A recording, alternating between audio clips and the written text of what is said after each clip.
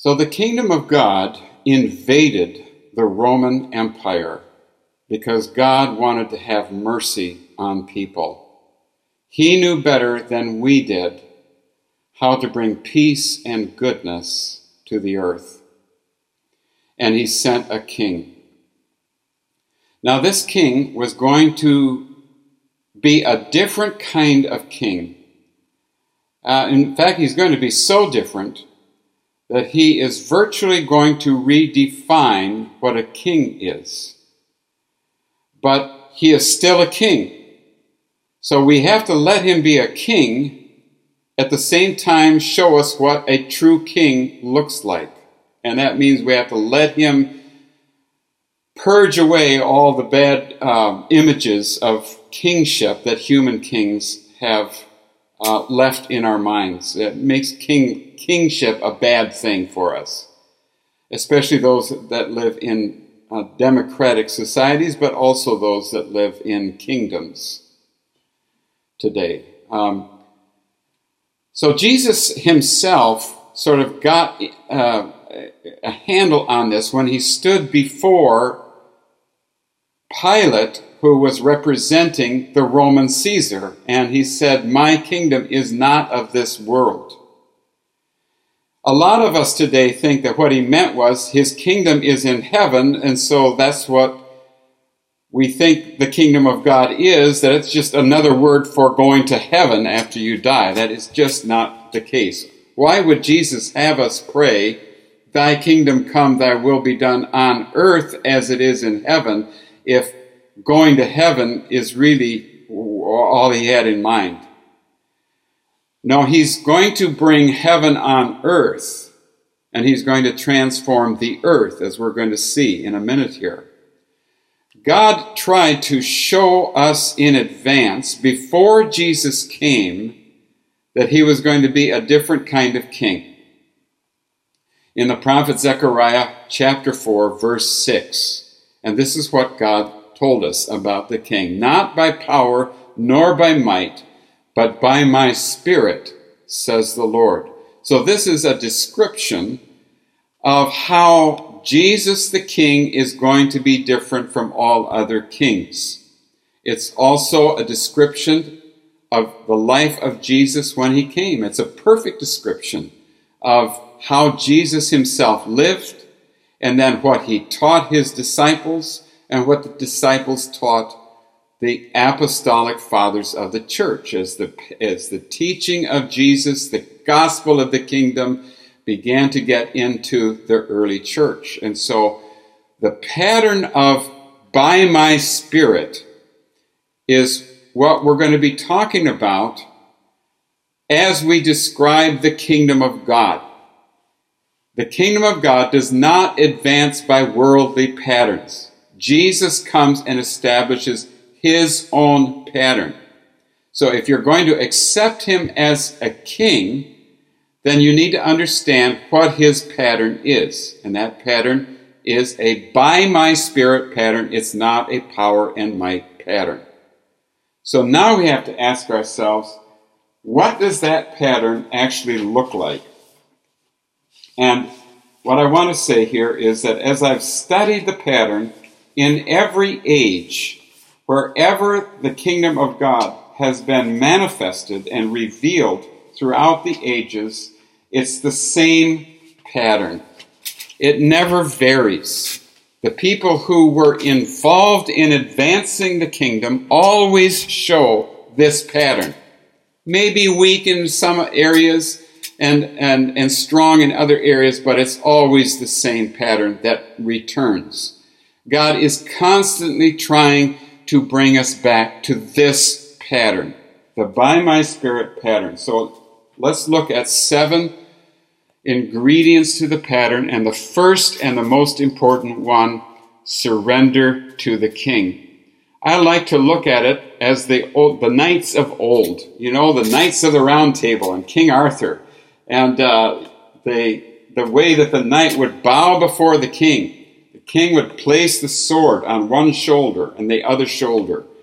And what's happening here is that the knight is recognizing that from then on, He's no longer his own person. He belongs to the king, and he's going to be in service of the king, and he's going to fight the king's battles and represent the king wherever he goes. And it's that kind of surrender. We need to make sure we understand that there is a twisted idea of surrender that we don't want to get into. I believe Satan twists this whole thing so that it will turn it into something bad rather than something good. Jesus loves us, and he has the best plan for our lives that you could possibly imagine. We are created in Christ Jesus for good works that he prepared beforehand, that we might walk in them.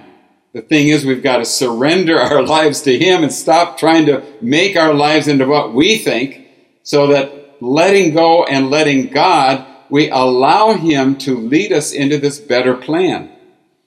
He can't do that if we're not going to let him. So the surrendered life is so important. For example, Islam means submission. But when you get into Islam and you study it, you realize it's a submission of bondage, of slavery, of giving up your rights to others. And then Sharia law coming in and becoming another form of bondage. This is not what we're talking about. So that's a twisted kind of thing. We're talking about more the surrender of two lovers. When they're going to get married, the husband and the wife, they need to surrender the kind of life they had before as single people, where they're just kind of looking to improve themselves and have their own way. No, now they've got to come in and become something different, and they've got to release their own will to have their way and allow this other person to come in, and now they're going to be a married couple, and they're going to learn the new pattern of covenant love, and that means it's us now, it's us together, but you have to surrender your need to have your way if that marriage is going to work. And if you don't do that, that's going to be a miserable marriage. And so there's a surrender that is required. It's a surrender of love. And it's the same kind of thing that we're talking about with entering into the kingdom of God. We recognize that God has a far more loving plan for our lives than what we could even imagine or think of. Also a more significant life that we'll be leading as his people than if we just went ahead and did whatever we wanted to do ourselves. So letting go and letting God would be the first thing. And then together with that and leading directly into that is the empowerment of the Holy Spirit, which Jesus clearly promised all of his disciples. And then Peter said to your children and your children's children in his first sermon in Acts chapter 2. And so this is definitely not something just for those who were experiencing the day of Pentecost in that first generation, but it's something that's promised again and again. And then together with that, he writes our laws on our hearts. This is a progressive thing that he does as we let him. And he increases areas of conscience. He moves through our hearts to understand, to comprehend his love, but then not only his love, but the way he defines love and the way he wants us to show love to others. And we become moral people and ethical people, but it's not through an external set of rules, but it's through the laws of God becoming very real and very important to us. And along with that, kind of summarizing it, is the pattern of humility and servanthood, where Jesus says, I came to you as one who serves, and the servant is not greater than his master. So now you're my servants, but you need to learn how to serve one another in love. Okay, so that's a really important pattern in Christ. Be subject one to another out of reverence for Christ. So we get that everywhere in the New Testament. Ephesians and Philippians 2 and all the apostles taught that. And then out of the humility comes love and unity. You can't have love and unity unless you first have the pattern of humility. There's nothing that breaks the love and unity more than arrogance. And God does not give his grace and his power, his presence, to the arrogant and the proud, but only to the humble, as the Apostle James tells us. And with that love and unity, there is the important kind of authority that the church bears, that the believers have, and that is the authority of prayer. Jesus is the priest king, and he exercises authority by prayer, and then he teaches us how to do that and gives us the Spirit to show us how to pray as we ought. That authority of prayer came from the believers being of one accord in prayer. So the love and unity was an important part of the precondition for discovering the authority of prayer, and then God responding by bestowing his presence on the day of Pentecost. So we see that pattern right away in the book of Acts, chapter 1 and 2. So this has been a lesson for us from the very, very beginning. And then finally, just the fact that every single believer has direct access to the Father, to God. And we can hear him, and we can speak to him, and we can develop a relationship with him. And this has always been the key to every advance of the kingdom of God in the future. Every great awakening, every revival, it always begins with massive prayer. The authority of the praying church, and everyone being directly connected to the Father and not wasting what Jesus did when he died and the temple curtain was torn in two. Now, the final thing I want to say about this is that all these 7 patterns are connected together. They rise and fall together. And the center of them all is the surrendered life. So they tend to grow together, and then they also tend to fail together as well. Now, there's one more thing to be said here, and that is that the kingdom of God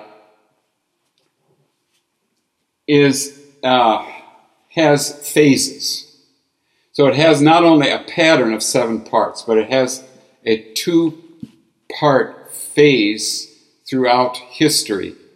And the first phase is what we're in right now. And let me read this to you from Peter's second sermon, where he's summarizing the kingdom of God as he got it from Jesus, okay? And so this is what he says. 3 verses here that really describe the whole thing. 2,000 years of history and then some. Repent then and turn to God so that your sins may be wiped out, that times of refreshing may come from the Lord. The presence of the Lord is what the Greek says here. And that he may send the Christ who has been appointed for you, even Jesus. He must remain in heaven until the time comes for God to restore all things as he promised long ago through the holy prophets. And so what you see as you read this, you study it, you see 2 parts, 2 phases. One is the present phase, which is Paul calls it in 2 Corinthians 3, 7-9, the dispensation of the Spirit, or the ministry of the Spirit, or the age of the Spirit. It's a period of time when God works through the Holy Spirit doing certain things according to what God willed during that time. That is our present way. He gives his gifts to the Holy Spirit. The Holy Spirit takes what belongs to Jesus and gives it to us, according to John 16. That's the way God works. Jesus is not actually present with us himself because he's in heaven, you see. But he does promise to be present with us but it's through the presence of the Holy Spirit. That's just the way he works, and that's the way the kingdom of God comes. Okay, by outpourings of the Holy Spirit. But then there comes a time when everything is going to change. He is going to return from heaven and be a king on the earth. John tells us that that is going to be a 1,000-year period of time where Jesus is going to restore all things. So the purpose here is for God's original purposes for his creation to be fully restored. And so that's the second part. And that's what we are going to be dealing with in our second series of teaching. So we're having two series right now. One, Glory Through Time, which tracks the kingdom advance through the first period. And then we're going to have a second series of teachings, totaling probably about 50 teachings. And that is going to describe what comes next. What comes after what Jesus described as the end. He says, then comes the end. Well, what does he mean? He doesn't mean the end of the world. He means the end of the age. And then another period of time, the millennial reign, will happen after that. So we're going to be looking at what is this, the Bible actually teach about this? What did the apostles believe? What did the apostolic fathers of the church believe? And then we'll trace that. So then the final set of teachings is going to be, how shall we then live? And this is the first word of Peter in that second sermon, repent then. Repent then means when you figure out that there is a kingdom, and this kingdom is advancing, it's going to change your life. You're going to be different. You're going to be living differently. You're going to have a different significance to your life, a different purpose, a different goal, a different way of looking at yourself and God and the church and everything around you. And so then we have to ask ourselves, how shall we then live? And that will be the third series of teachings.